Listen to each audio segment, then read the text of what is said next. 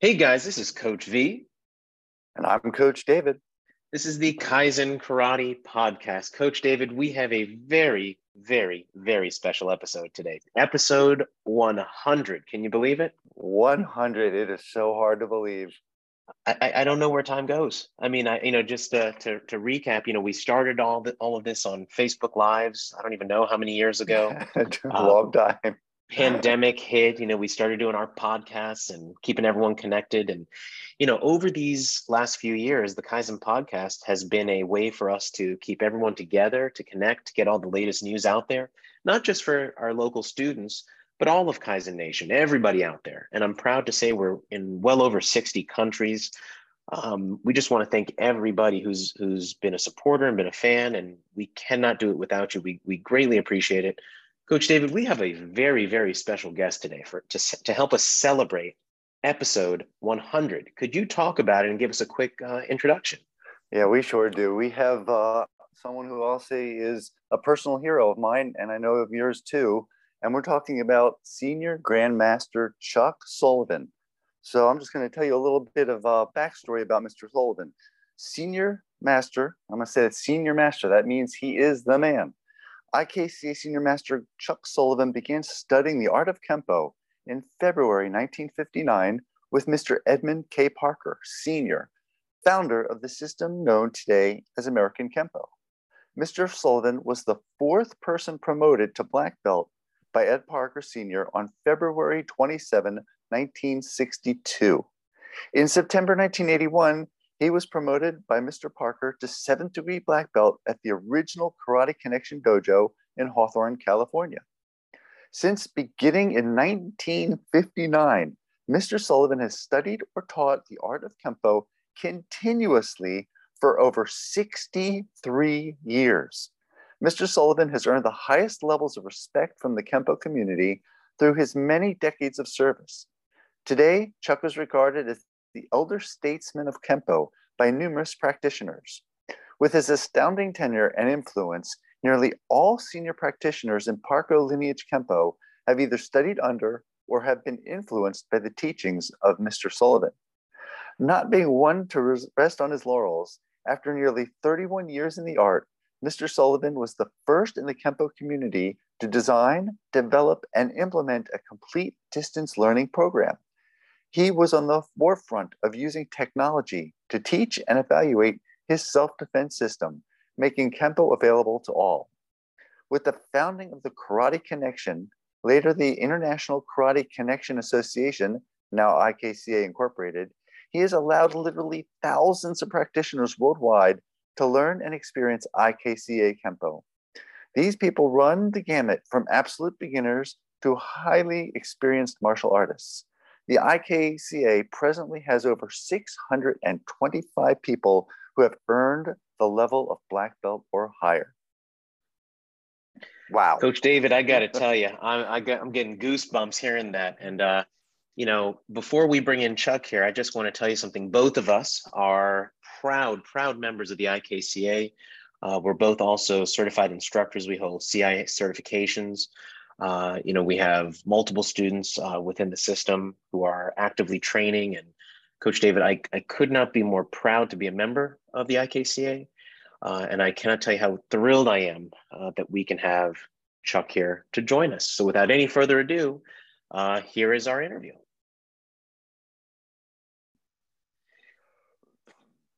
Hey guys, we are here for episode 100 with Senior Grandmaster Chuck Sullivan. Chuck, how are you doing, sir? Fantastic. Talking to you guys, great. Well, I got to tell you, we are just thrilled. Coach David and myself, we've been we're just so fortunate to have you on. We've been talking about it for a while, and it couldn't have been a better occasion here than to celebrate episode 100 of the podcast. And if it's okay with you, sir, we're going to jump right into things. And we just wanted to kind of make sure that everyone gets an idea of your background a little bit. Chuck, you've been in the martial arts for a long time. You bring so much knowledge. Can you give us a little bit of a glimpse of the early days when you first started? How did you get started? Why did you start? That's funny. You never heard this story? Maybe you have, but your audience. My brother-in-law came home. He was living with us at the time. He just got out of the Marine Corps, and he came home and he said, "Did you know there's a judo school on Tweedy Boulevard? Tweedy is a little main street in Southgate." And I know, but I always wanted to study judo. Unfortunately, growing up in Chicago, there were no judo schools available. I mean, it just didn't happen. Even if you had the money, you couldn't go, and we didn't have either. Neither the money nor the school. But I had always wanted it, and in and out of the Marine Corps, I never got the chance. Well, here was a school right near my house, so I beat feet up there, man. And I'm looking in the window, and it's closed. And it's like, darn, well, I got to come back when it's open. And there's two guys behind me leaning against a car talking, and one of them says, "Are you interested in that?" "Yeah." "How much does it cost?" Because that's the first thing you asked. It's 1959. And when you're building a family and everything else, the first thing you ask is how much, because if it costs too much, you don't go there. Right. And he said, "Well, we don't actually teach that," because I asked how much are the judo lessons. And he says, "We don't." And I look up on a roof, and there's a great big sign, 4 by 8 feet. It's JUDO. I said, "Wow, it sure looks like they teach judo." Okay, so they don't. But on the window there was other writing, gold leaf lettering, and one of them was this word I had never seen before. And I said, "Well, what does Aikido?" And he said, "No, that's Aikido." I said, "Well," he said, "we don't teach that either." Now I'm looking for Alan Funt. Candy camera. All right, who's okay? Well, what is it? You got two sides there, and they don't teach. So there's one more word. I'll give it a shot. Karate. What is karate? Because it's KAR. How would you pronounce it? And he says, "No, that's karate." I said, "What?" I never rolled an R in my life. Karate. Well, it took me about 5 minutes to learn how to say it, first of all. And then when I had the word down, they said, "Well, where do we teach that?" "Oh, well, what is it?" I'd never heard of it. Quite frankly, in 1959, this is February 1959, nobody I knew had ever heard of it. No one in the United States knew what the word karate was. And we pronounced it karate for a long time until everybody else started pronouncing it karate. And then we said, well, once I was telling a customer about it, and he says, "Well, Chuck, is karate anything like karate?"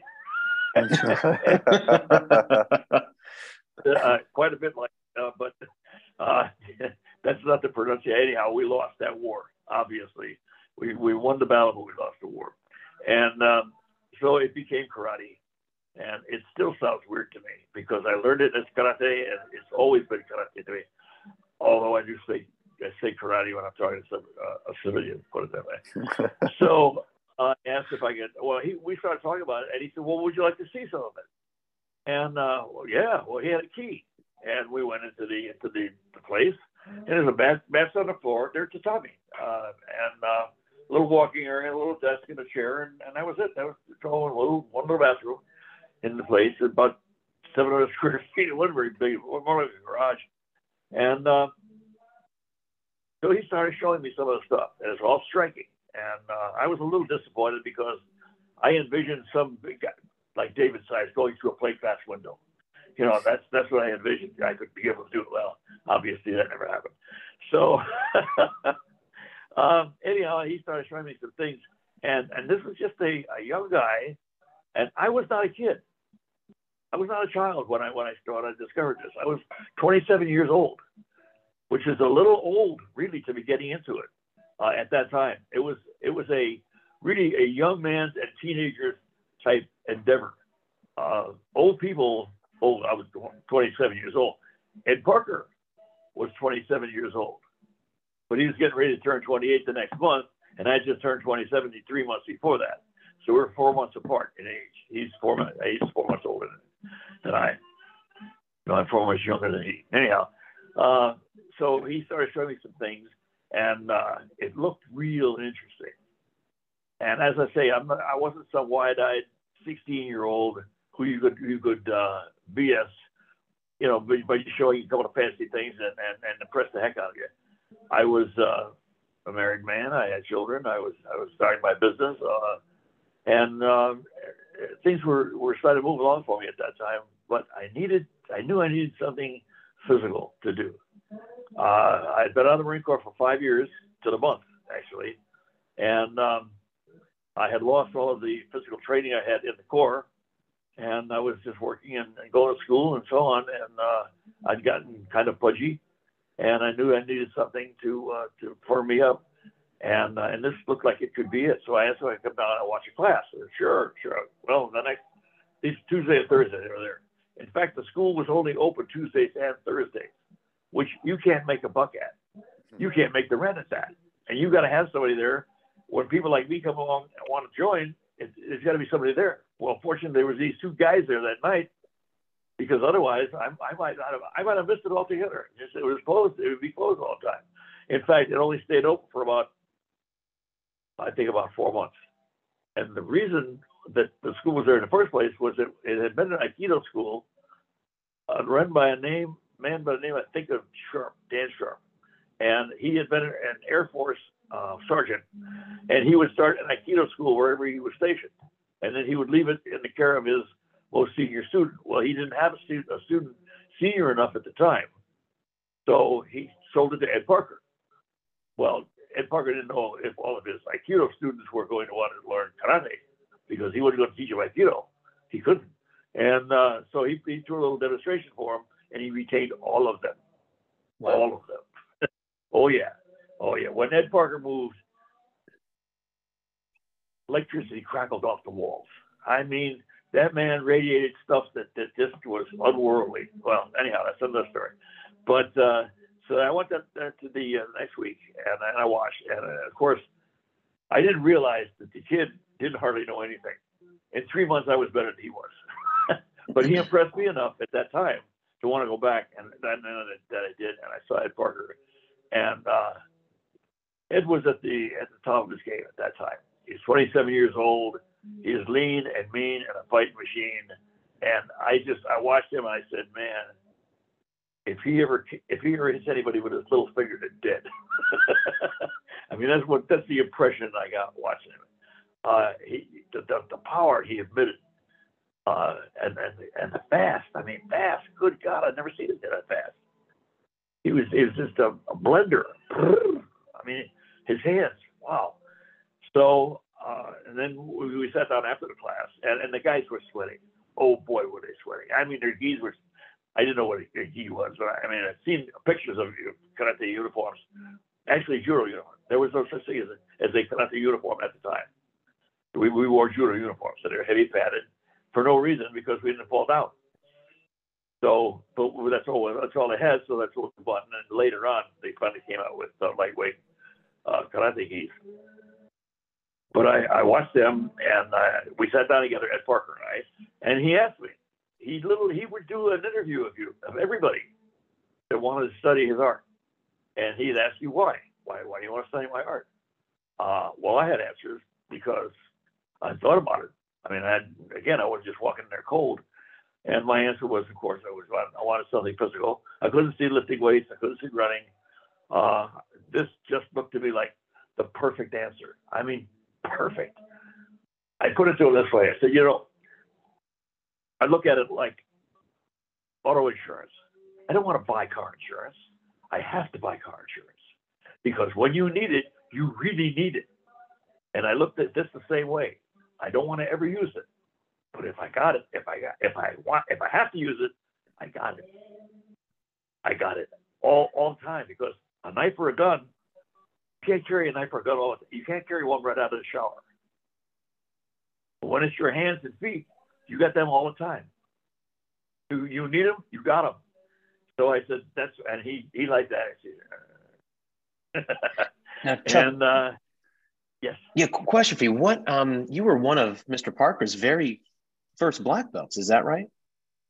Yes. Yeah. Well, what happened there? That's another story. Okay. Want me to get into that right now? Yeah, anything you like, sir.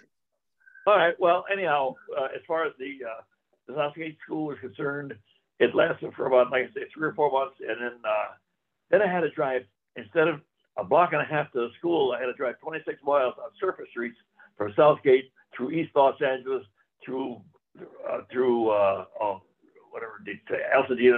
all the towns up to Pasadena.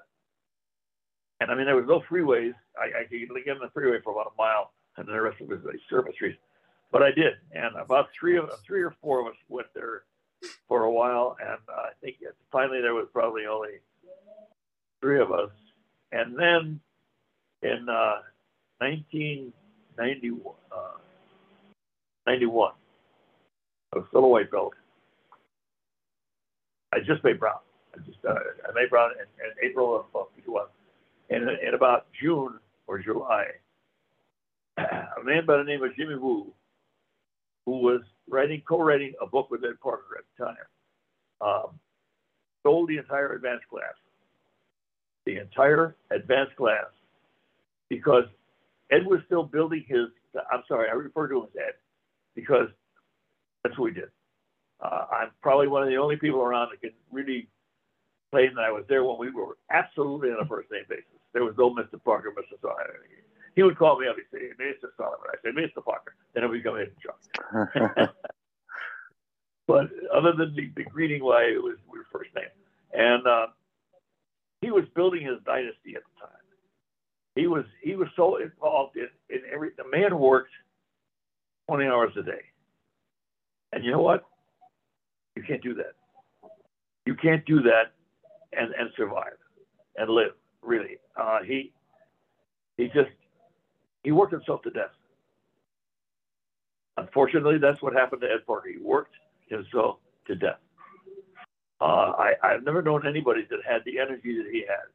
He would wake up on the run, and I'm sure he was still running when he went to sleep at night. And I would leave sometimes at 2 in the morning when we were doing our film business. We get anyhow. What happened when they left? There was 3 black belts. Rich Montgomery was first, Jimmy Brown was second, and a man named Rick Flores was third. Now there were about probably six to 8 brown belts, of which I was one. But I was a new one, and there would have been a few more brown belts that would have been black belts had they stayed before me. So I would probably have been somewhere about 6th in line. Well, when they left, they lost their place in history. Really, they left and they went with Jimmy Woo. They never came back. I never saw them again. Any of them. The entire advanced class. I showed up that night. When Jimmy was lobbying everybody, I didn't care for style. We have 2 techniques in our system that I stole from. I didn't steal them. He taught them to me. That Jimmy Woo taught. A Chinese longhand and Fist Fury. I love them, but not as a whole system. I mean, if everything is based on those moves of our entire system, that's pretty shallow. Techniques are great, integrated in our system as part of our system, but not as an entire system. And that's basically what he said, what he had. He sold those guys on a lot of things. That he was going to have a kung fu school on every corner in every hamlet in every city in America. Well, that didn't happen. They opened up on a crappy end of Hollywood Boulevard and stayed there for 20 years. Never got not 1 inch bigger, never moved, never anything. Nothing ever happened. So that part was all pie in the sky. It never developed that way. He kept saying, Ed Parker too slow. I asked what he had to, wait a minute. Ed Parker's too slow? What are you talking? And he says, no, as far as business, as far as building. And I said, Jimmy was going to take it to places it had never been before. Well, he did to the ground. So, Jimmy sold him on the idea also that Ed Parker taught you everything he knows. So, and with me, I'll teach you the real stuff. He didn't have the real stuff. He had what he had, and it was different. And for a little while, about that long, I was intrigued by it. But once I got to know what it was, I was not intrigued by it at all. It was far better. But I saw that, but the other guys didn't. They were conned. They were conned by a good con man. And they went with him, and I was the only guy that stayed. And now, wow. I mean, talk about a position. I was the face of the crowd before. Suddenly, I was the only guy that had stayed with him, the only guy that remained true and loyal. I mean, I became like a step under under Jesus. I mean, I was like, oh my, what a position to be in. And I was, I loved it. I mean, he and I became best friends. I mean, we called each other daily, sometimes more than once a day, and just passing ideas back and forth. And one of the things that I said to him early on, I said, "You've written 2 really good books." Well, he was still in the process of writing the second one. And I said, "But you know what? If a still picture is worth 1,000 words, then a movie is going to be worth 1,000,000. Because now," I said, "you've got to see karate move. You have to see the dynamics of it in order to appreciate it, in order to know what it is." And so I proposed that we make 8mm films and sell them as an introduction. And I said, basically what they are is to show you move. That's what I want the people to see, able to see them. So I proposed, I said, I'll tell you what, I said, I didn't know anything about film, but I knew that we could get them made and edit them down, and you know, we could do this. We sold those films for $5.95. It was a 50-foot reel, and we got how many there were, but there was about 5 or 6, and they were $5.95 each. And I thought later on, wow, what a bargain that was. $5. You know what? In today's dollars, that's worth about $20. So they weren't that cheap after all. So much for bargains. In 2022, I believe, it's right around $20. At $5.99. So we did all right. We did very well. And 8mm film was about the only thing, the medium that was available to everybody. Everybody had an 8mm projector, a camera, color film. I mean, everybody's shooting 8mm film. And I learned through going to studios and production houses. Not production houses. They're just processing houses, really. What it was going to take us to get a 50-foot reel of film? It's, well, you shoot it on 16mm. Well, we didn't have a 16mm camera. Yes, we did. Leilani Parker, his wife, told my wife Florence one time. He says, "We've got a basement full of stuff that Ed Parker has bartered for lessons." And she says, and he had a 16mm camera, which is what we used to film the film. Otherwise, they had to buy a camera. Well, fortunately, we didn't have to buy a camera. We already had one. And I wonder how much of the stuff that he had in his basement he actually got to use. We have a basement full of stuff. Ed Parker would barter anything for lessons. Why not? They didn't cost him anything. Right. He was bartering absolutely for free. He was getting merchandise. Something to think about.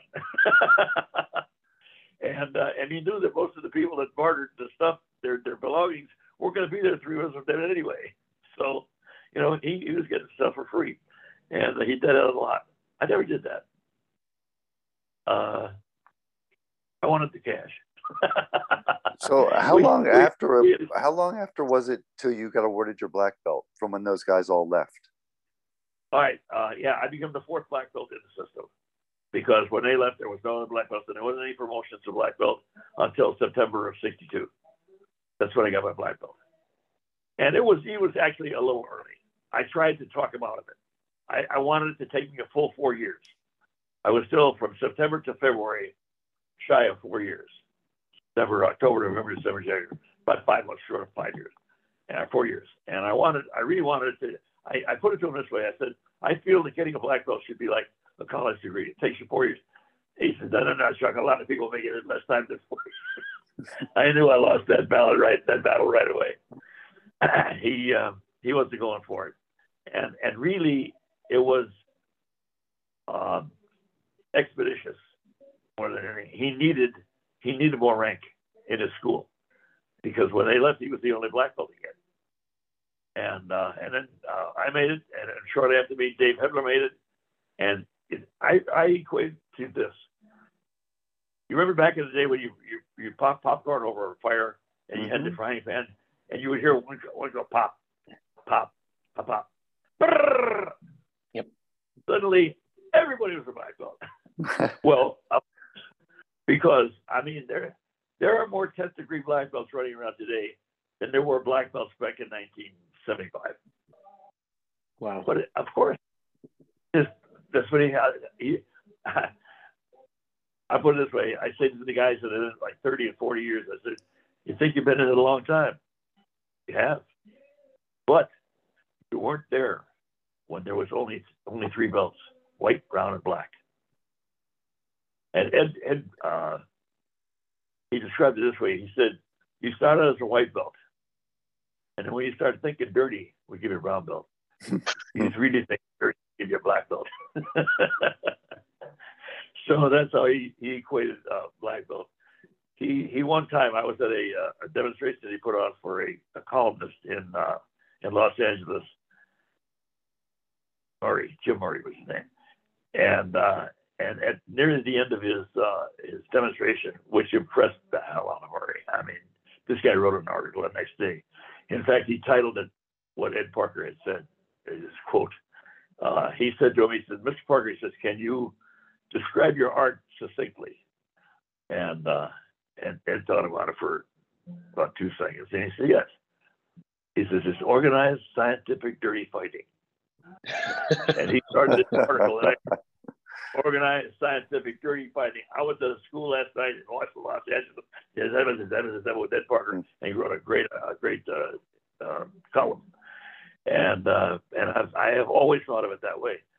Like with the MMA, they have rules. Right. Well, we have rules too. Anything goes. Anything goes. If you can stick that much of your finger in somebody's eye, that's the first thing you do. You kick them in the groin. That's actually, they're both first things you do.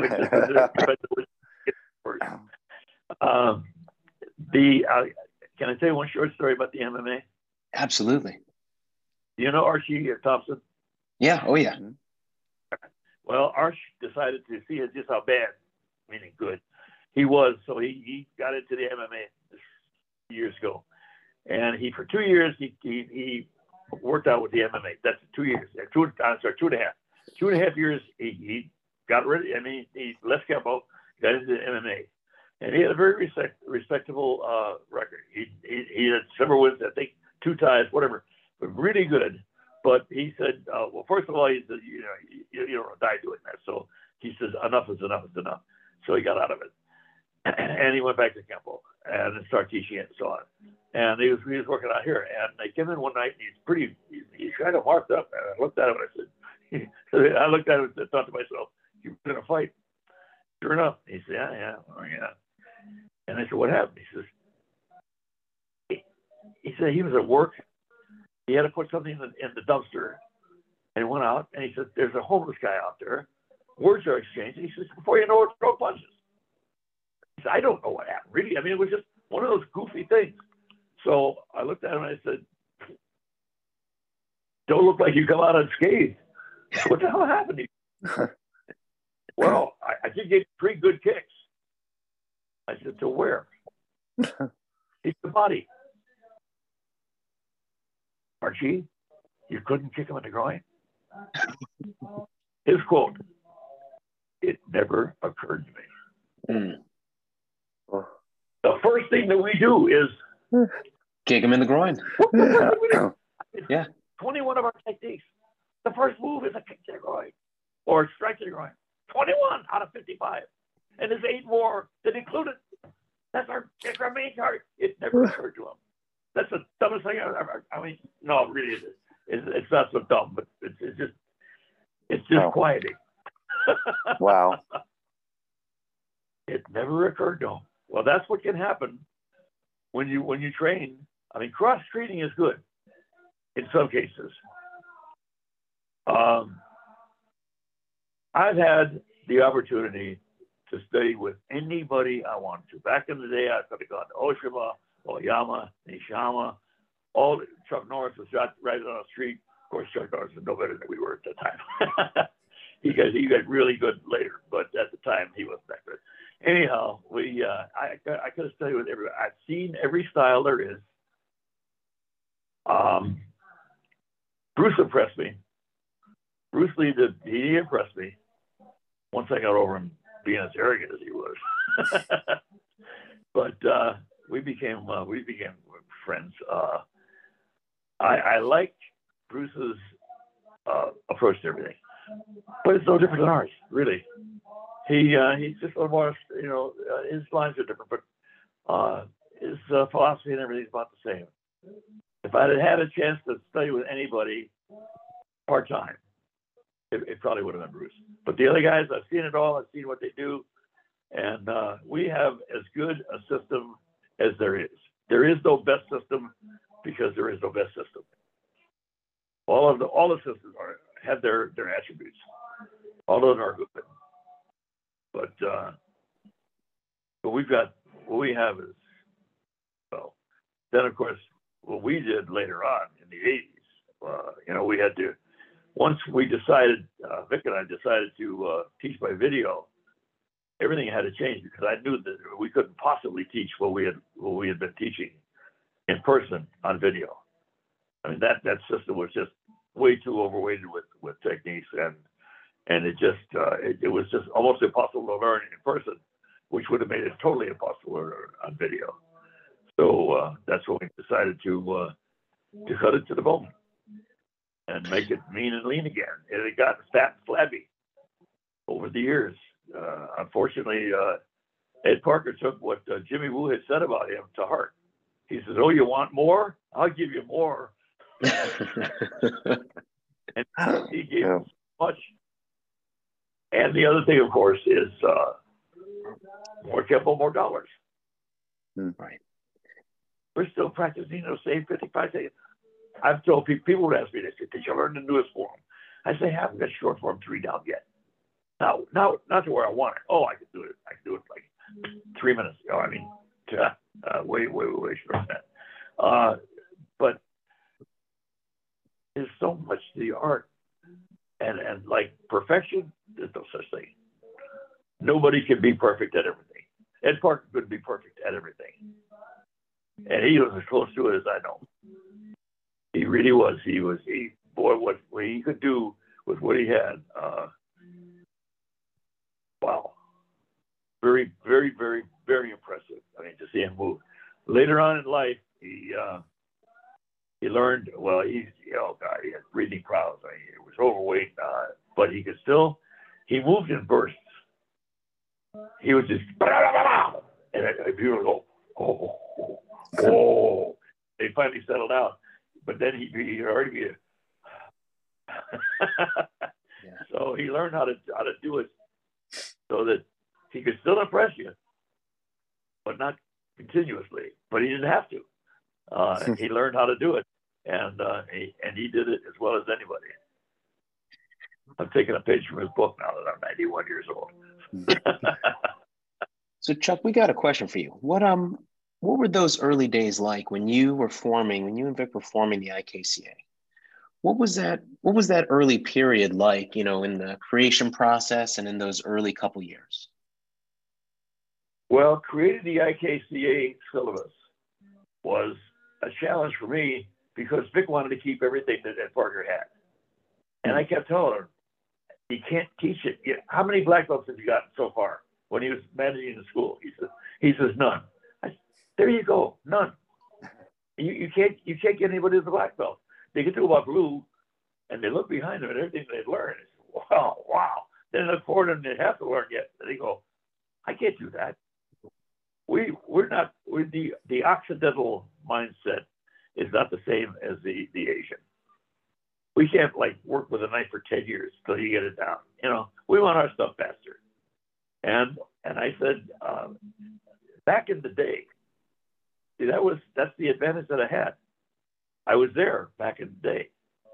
And I saw how fast people got good. They got real good, real fast, because there wasn't hardly anything to learn. There was a whole lot to practice. And we practiced it over and over and over and over. And we didn't bother about learning new stuff. We had enough stuff to practice. And they got good. They got real good. I mean, they got scary good. So I said, well, and I looked at today's Karateka, I mean, in the 80s, And I said, we ain't that good. I mean, as a group, we're not that good as we were in the old days. So I said, in order to go forward, we got to go backwards. We really have to go backwards in order to move forward. So that's what we did. That's the main thrust was to take it back to what it had been when it was mean and lean. And so I started cutting from the big red book that Vic had. I just started redlining stuff. And then he said, no, I like that one. I said, throw a punch at it. All right, I'll throw it at you. Okay, do the technique. Boom, and I hit him. What? You're not, you don't do that. He said, yes, you do. That's a problem. That's what people do. They don't just go boom, do boom, boom. And here you are open because you're concentrating on this. You can hit over it. That's so good. Can't do that. So basically, it was just logic. I knew what it had been and why it was that way, and I knew why Ed Parker changed it, and it made sense. But from a financial standpoint, and from a teaching and the syllabus and so on, but it wasn't as effective as it had been, and that's what I wanted. And by God, we got it. It was 55 techniques, 60 now because of the yoga. That's another thing. We didn't have a kids program at the time. We started this thing strictly for adults. And people began saying, well, my kids. Yeah, kids. Okay. So we took 5 techniques out of the yellow belt techniques that he had. And we were lazy about it. So we just took them. I mean, stuff like,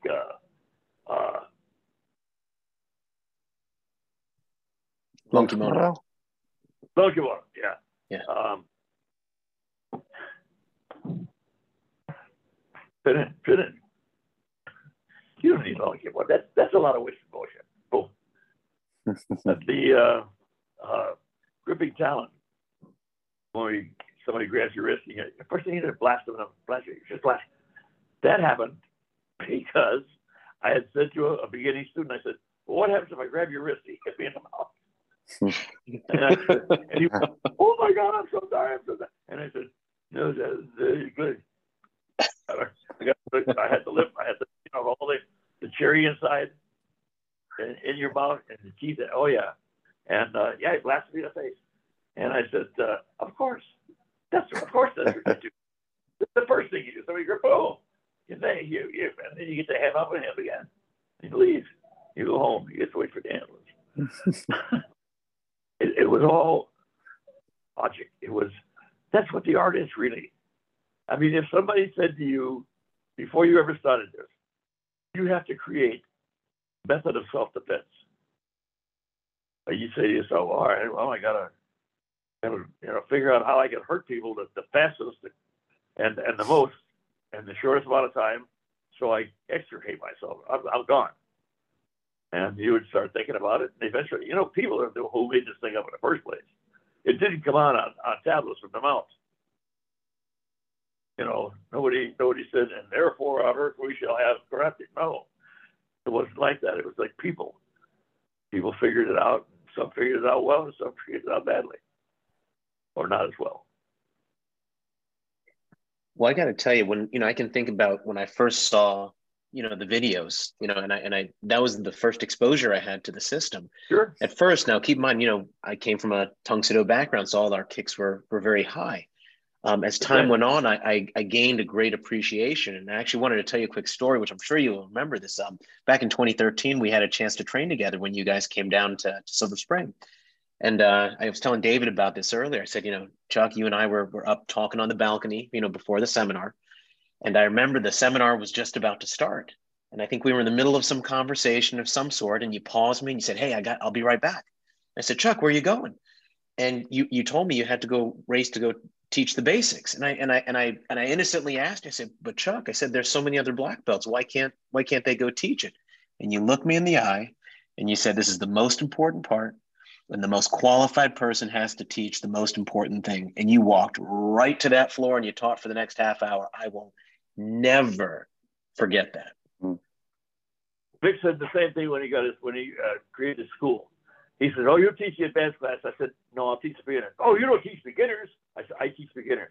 No, you should not. I said, Vic, who taught you your basics? You did. I said, are you happy with them? Well, yeah, I should. Of course, because I'm a basics guy, man. I mean, the basics are absolutely the most important part of the whole thing. I mean, it's all those basic moves that allow you to do the more advanced moves. And if you don't do them well, you're not going to do the advanced moves well either. Yeah. Ed Parker said one time, he says, trying to do karate with bad basics is like building a skyscraper on sand. It ain't going to stand. And that's true. You're building a skyscraper on sand otherwise. Good basics are the only way to go. So Chuck, I got a question for you. Yeah, I think you've told a story before about what time that Ed Parker came into the dojo and closed all the doors and windows. He was going to teach the secret. Wait, will you tell that story? Because it's just one of my favorites. Yeah, it really shows his person and his humor, but yet there was a valuable lesson in learning that. I had heard, and I know some of the other guys, you know, they talk here, and they were talking about the secrets. When's he going to teach us the secrets? And I'm kind of like, see, again, I'm older than these guys. I mean, these are all like advanced, like 19, 20-year-olds. By this time, I'm 30 years old when I got my black belt, you know. And this was actually before my black belt, but still, I'm in my late 20s. And I'm thinking to myself, is those secrets? I mean, I don't believe it. Well, one night we're working out, and I see the old man. And when I say the old man, he's only 4 months older. I mean, 7 months older than I am, so 8. And he's not an old man, but that's what you call the skipper of a plane, of a ship, or whatever, the old man. So the old man walks past, and I'm looking at him. We're working out, but I'm kind of watching it too. And I think he's locking the back door. That's kind of strange. Then as he walks through the dojo, Hugh and I were while we're doing our stuff, and he locked the front door. I said, "Oh, okay, what the hell's going on?" And then he goes, "All right, take a break, shake your legs off." He says, I hear you guys. I hear what you're saying. You think I don't, but I do. You want to know what I'm going to teach you? The secrets of karate. What tonight's the night? I was like, I'll be damned. There are secrets. There really are. Wow. Well, this. Oh, I would have sworn there was no secret. I would have sworn. I poo-pooed the whole idea. So then he starts us doing basics, and we did basics, and we did more basics, and we did more basics until we were standing in a puddle of our own sweat, and you could hear it dripping, and the guys were dying. And he says, "Gentlemen, that's the secret. You had them all this time." And he did that to more than one group, I understand. He did it to a few others. I think we were the first to get that treatment, and he was right, of course. And I remember the guys all going, "Oh shit, there's gonna be secrets."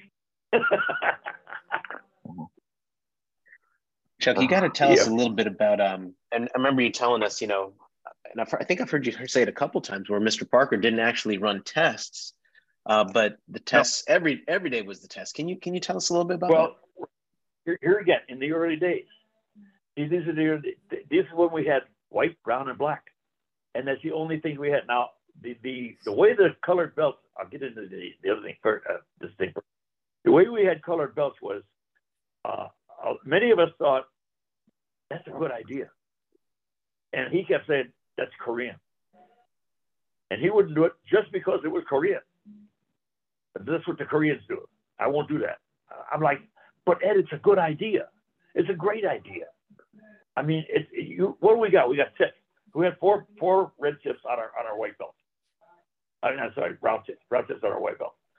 But they were non-uniform. I mean, some were half an inch wide, some were less, some were more. Some were a quarter of an inch in between, some were less, some were more. It was just whatever you felt like putting on your belt. It looked terrible, really. I mean, you got to get right down and see and count what the person he had. And I said, well, somebody came along and said, do you realize that with every promotion, you get the sell of a belt? And he was like, cha-ching, cha-ching, cha-ching. Hear the cash register ring. And I think that was probably the biggest reason that we went to the colored belts. But I know Dave Everett was big on the colored belts. And I was too. I said, it's so much more, it has so much more of an impact if you do it with changing color completely. It's wow. And you can see it from across the room. I mean, you don't have to look careful to see how many stripes are on. So that's why we went to the colored belts. But the question was, what was the question again? Oh, yeah, we were saying, when there was a time when, and I remember you telling us this story a couple of times where, Mr. Parker, he never really ran a test. It was just in class, it was awarded. I never tested for anything. I went all the way to 7th degree black belt and never engaged in a test. However, later on, he did start testing. And I think it was more of a demonstration. I think he did that for demonstration purposes more than testing. When Ed Parker was awarding the belts, he was the only one awarding belts. Therefore, he saw you as a beginner, as an intermediate student, as an advanced student, as an advanced student, and so on and so forth. He saw you. What was he, blind, deaf, and dumb? He didn't know what you were doing? Of course he did. Because he was the one giving you your belt. And he was the only one giving you belts. Well, see, now, when Ed Parker lost touch, when he lost the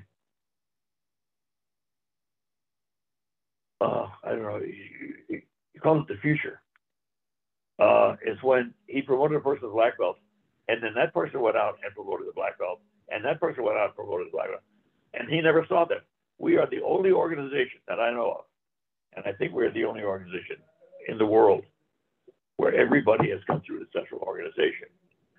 I mean, one of our black belts asked me recently, said, when will the time come that we can test our own black belts? I said, never. He says, never. I said, never. They've got to come through the organization. Otherwise, we don't know what you're doing. How do we know what you're doing? This way we get to teach them. And if they're not up to stuff, we go back to you and we say, Veron, you put this guy up. Did you look at him? Did you see what he's doing? He's not doing what we're doing. You either get back on board or take off on your own, because we don't play that game. And we are the only organization that does that. I mean, you take all the others. I mean, whether it's Shotokan, Nishan-Ryu, Shito-Ryu, Tang-Soo-Do, anything, they promote their black belts and say goodbye. They're on their own. I love that. Absolutely love that. Chuck, we get that. Look at the people that you see that are like third and fourth generation. They're doing exactly what we're doing. Nobody has gotten off. And the other thing is, we will take any suggestion, take a good hard look at it, and integrate it in if we have to, if it's better, if it's something that's better. Now, the other systems do that. They want to keep it exactly as it was 2,000 years ago. It ain't the same as it was 2,000 years ago. We're not the same as we were 2,000 years ago. Yeah. So if there's a modification, I tell you, just recently, last week, Hugo Garcia, who's one of our guys, he's here all the time, came along with Beheaded Dragon. Beheaded Dragon, when you're going from here to here, you can't generate enough power to make a difference hitting the ribs. I've told people, you block me and go from here to here and hit me as hard as you can. So hit me as hard as you can, I say, it didn't hurt. Now, with that, if you do down, this hand is right, I'm gonna slam you. Technique was ill thought out to begin with. We thought it was fine because we had done it. You have a compliance uki, you do it in the world. Anything, and it all looks good because he's making you look good. But when you come down to reality, it's not real.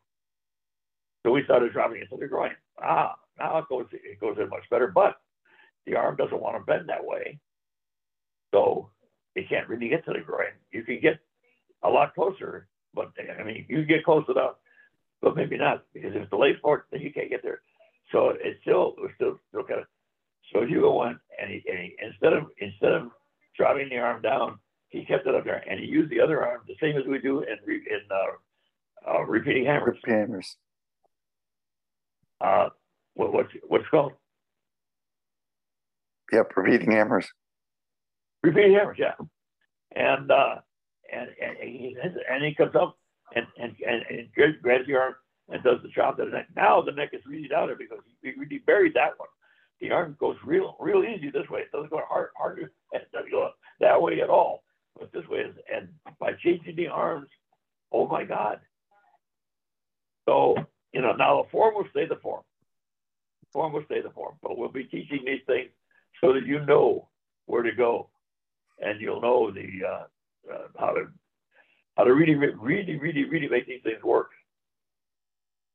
And here we are, from 1988 to now, 34 years into the system, and we just now had another change. I mean, another modification, another improvement. Holy mackerel!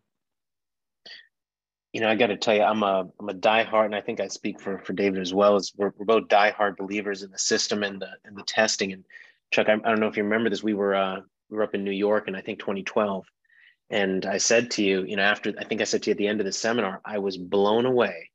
You had your guys up from Puerto Rico, and there were, I think Klaus was in from Denmark, and we came up from just a very short drive, and I was just blown away at how everyone was doing the same thing, the same way. Yep. And everybody was looking good. And I asked you, I said, Chuck, how is it that you're getting everybody to do things so well and so consistently? And I think you mentioned to me that was the magic of the testing process, the way the IKCA is designed. Is that right? Right. Yeah. The testing process is what brings everybody together, because if you're doing it a little bit differently, we say, yeah, that's nice, but try it this way, and we bring them all, and they just keep doing it the same way. Everybody is just so right on point, and with only 55 techniques, I mean, you can modify those and into whatever you want, and you just get better and better and better at them. Instead of practicing it 5 times once a week, you practice it 50 times. That's a big difference. Because we're practicing 10 techniques 5 times each. You practice one technique 10 times each, or 50 times each. I mean, it's just, wow.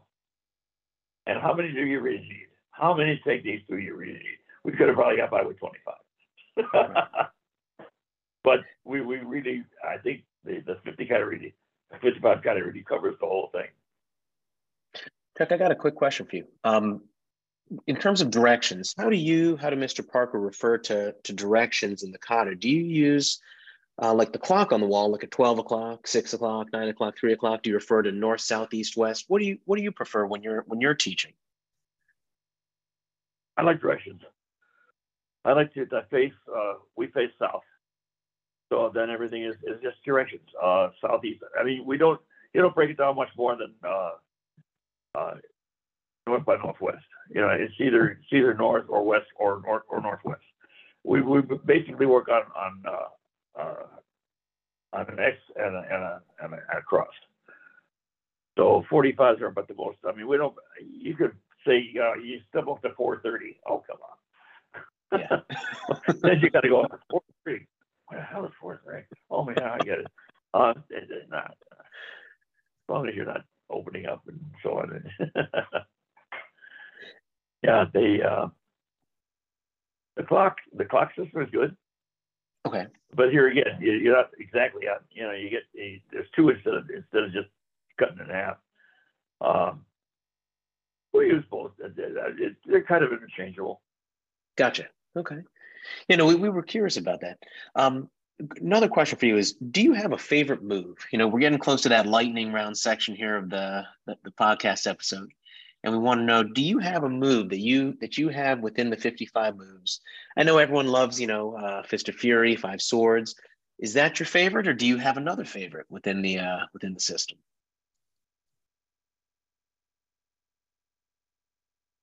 I like whatever works.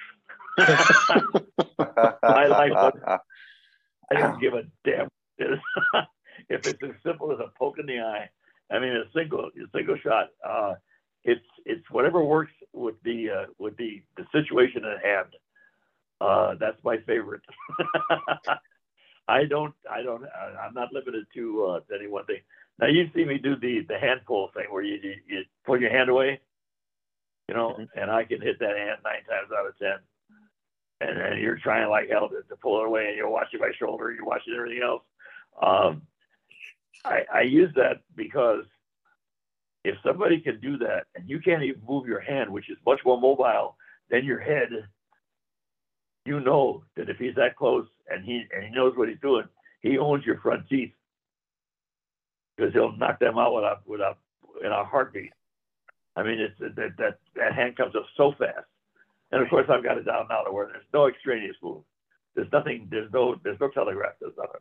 The first time you see it, it's about that far from your hand, and you can't move your hand that quick. It's still coming. So, and I hit the hand just about every time, and yet I can move my hand, and you can't hit it. Well, you won't hit it more times than you will, but that's just all practice. But here again, that teaches you, don't let him get that close, because even if you're fast, if you're really fast, you can't move your head that fast, and he'll blast you. Once you're blasted, and say that you just even take a fist to the face, the nose goes, you're choking on your own blood, your eyes are closed, you can't see, you're diminished, your fighting skills are diminished. Yeah. And it doesn't take much. Well, Chuck, I think David and I agree with you. We have 55 favorite moves as well. So yeah, for sure. For sure. Yeah, when people ask me about a favorite, whatever the 55 were. In fact, that there's just, even a single move that isn't really, well, there's nothing that isn't a part of a technique. So we use them all. We wanted to ask you on your opinion on this. What do you see as the future? Where, you've built this amazing system, and I got to tell you, the more and more that we train in it, the more and more we fall in love with it. We've used this phrase before, David. I mean, correct me if I'm wrong. It's just the material is dynamite. I mean, it's just amazing. And we continue to grow with it. I don't feel like we've plateaued at all. I feel like we're getting better each day. What do you see as the future for how you want the system to continue into the future? I think with guys like you, it's going to continue into the future. I don't see it now. When Brazilian Jiu-Jitsu came along, they took a chunk out of us, and it freaked everybody out. It really did, because if they get you in their water, they'll drown you. I mean, you're in trouble unless you know some of what they know. And I recommend that if you're young enough and you're still viable, do it. As you get older, I did it until I popped my knee out, and then I said, well, that's enough of that. The next thing it goes the shoulder, then my neck, and I'll die. In fact, I know someone who did die on account of jiu-jitsu. I swear that's why he died. And they broke his neck, and they never did recover. And anyhow, they came along, and see, first of all, they stacked the deck against us. They said, we want to challenge you. Coming to New Jersey, we're going to challenge you. Well, they know we freestyle. We don't fight, but we freestyle. Well, and they know we're used to that. That's how we fight. That's how we train. And they know also if we want to fight, we fight. But they can use everything in their arsenal. We can't, because we don't actually hit. We don't actually make contact, heavy contact, serious contact, because we can't. So they were beating guys left and right, choking guys out, guys were freaked out. Oh my God, I got to learn this. Well, they did. And eventually they were no better than anybody else, because the guys got enough of their stuff and they were fine. But in the beginning, they came to the studio, our studio, twice. And Vic was, what do we do? Oh, what do we do? What do we do? And I said, well, I've had enough time to think about it now. I'll tell you what we do. Next time he comes, tell him, we set you challenge, but we get to choose the place. And the It's going to be a fight. It's not going to be a match. It's going to be a fight. The blows are going to land, every one of them, as hard as we can make them land. They're going to land. And the fight is going to take place in the bathroom of the dojo. Mm. You try and get somebody spread out in the bathroom. And I don't know how adept they are at choking you out standing up. I got knees, and I got elbows, and I got headbutts, and I got fingers. I got all the weapons I need to keep somebody away and hurt them feet. I mean, as soon as I said, the fight starts when the door closes, and it ends when it opens, and somebody walks out. Now I said, if they accept that challenge, first of all, they're crazy, because they're going to realize now, they're going to say, whoa, wait a minute. We don't want to fight. We want a match. Match? Bullshit. Not a match. Come on. This is not a match. This is a fight. I said, I'll tell you who's going to walk out. This is going to walk out. Because they're not used to getting hit. They're not used to getting knees in the groin. They're not used to getting headbutted in the face. They're not used to getting fingers in your eyes. They're used to taking you down with no resistance, really. You're coming this way. What are you doing? Nothing. Absolutely nothing. You're doing nothing to them, but they're doing everything to you. And your shoulder out of its joint, or take your elbow. Oh, they had the world at their fingertips. They stacked the deck against us, and them guys didn't realize it. I said, if they accept the challenge, see, also, not being a complete idiot, I know that they know that they win when you tap out. So if I was getting the worst, I'd tap out. You win. Chuck, I'm gonna have to borrow that strategy next time. I'm gonna just tap out and make them think we're done, and then just tap out, sure. Yeah, try and tap out with us sometime. It's like Archie, never occurred to me. Yeah, guys, I tell you, I know that if you get rid of judo guy, I know that he's gonna let you go. Oh, guys, I'm gonna be using that one, Chuck. That is good. Yeah. Hey, Coach David, what are we forgetting to ask Chuck? I have a question, and I don't know that there's an answer to it, but you've been awarded pretty much every acclimate there is. You're in the Hall of Fame. You started a system. You've got a billion things. Is there any one thing that you'd say is like the thing you think of as I'm most proud of, or I'm most happy that I accomplished in my martial arts career? I think the system. The system has proven itself. I mean, it really, really has. It's been in existence now for 34 years. And I was around for the first 30 years with Ed Parker, and I saw what happened to his system. It just got so overblown and so unteachable and unlearnable. This system has proved itself. It was an idea whose time had come. And it was something that, like I said, we had to go back to the beginning. Ed forgot his beginnings. He really did. He went for the future. Ed Parker was a visionary. He maybe had he lived long enough, he could have proven his system was better than ours. He didn't live long enough. He just did. I doubt whether he could have, because you can't. It's unsustainable, that system. I mean, you can't keep learning and learning and learning without practicing what you know. And that's all they were doing is learning. They never really were able to perfect, and even little perfections. I mean, we talk about being perfect or gaining perfection. It's elusive, but you got a much better chance at doing it when you're doing it over and over and over, and examining it and re-examining it and doing it.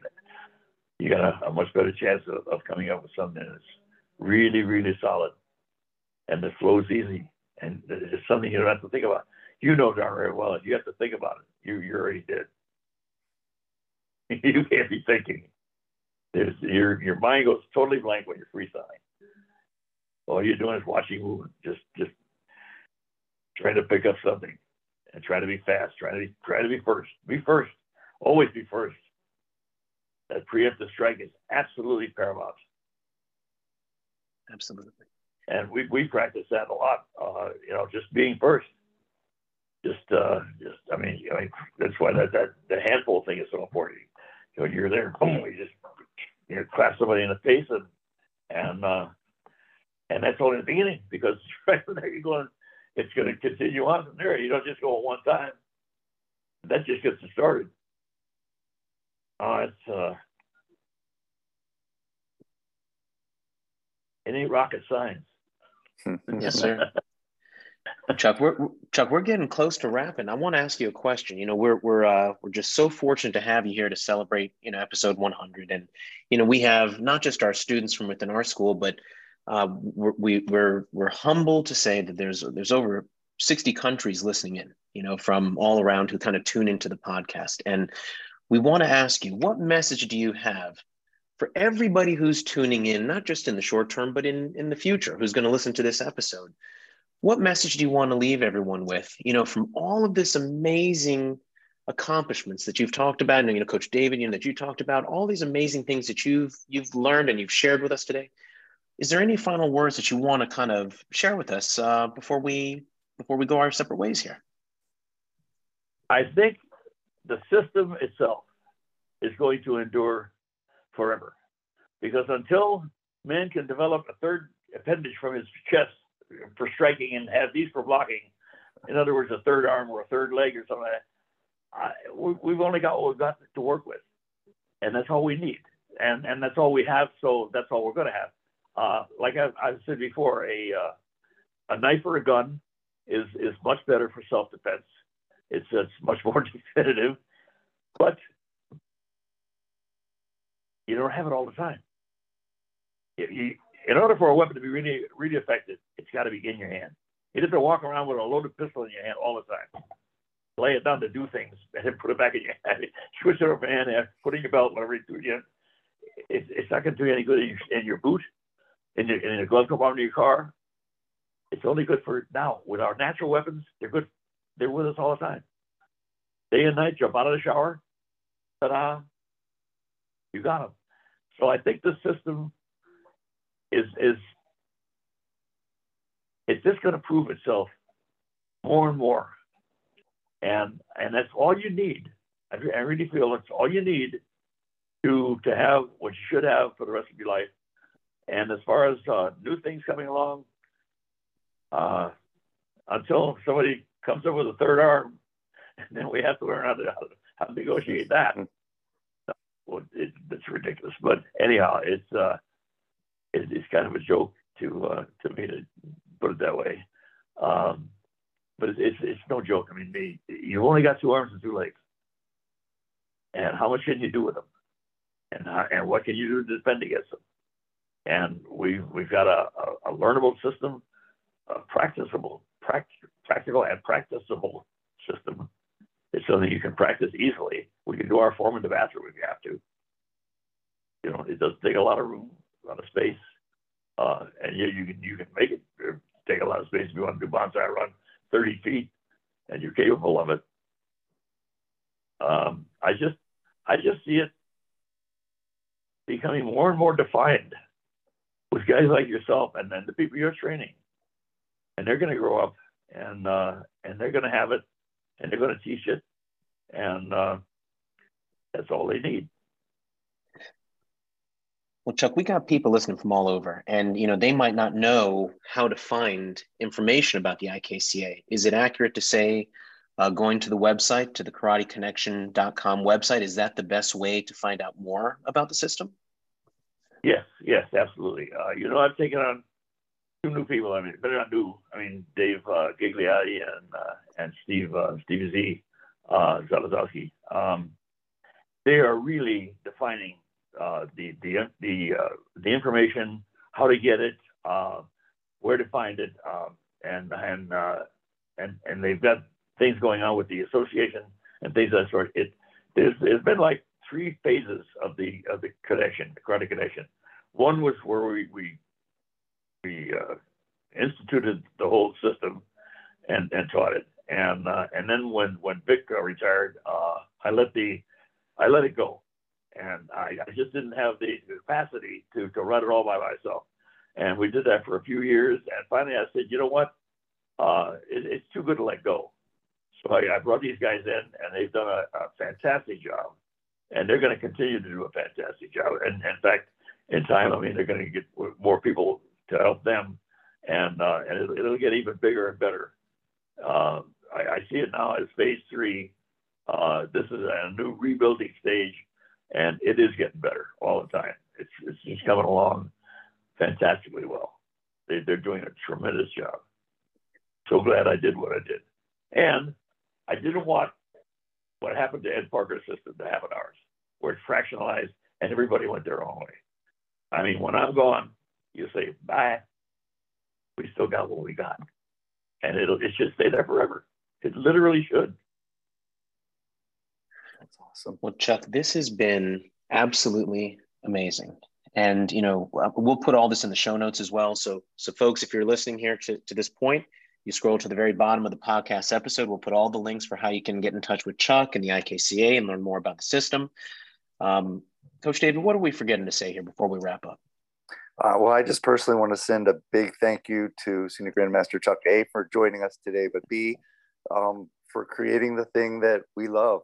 I mean, there's so many people. We read your, the bio yesterday, and, having over 600 active black belts and them teaching hundreds of people. I mean, it's spread to so many people so far over, all these countries.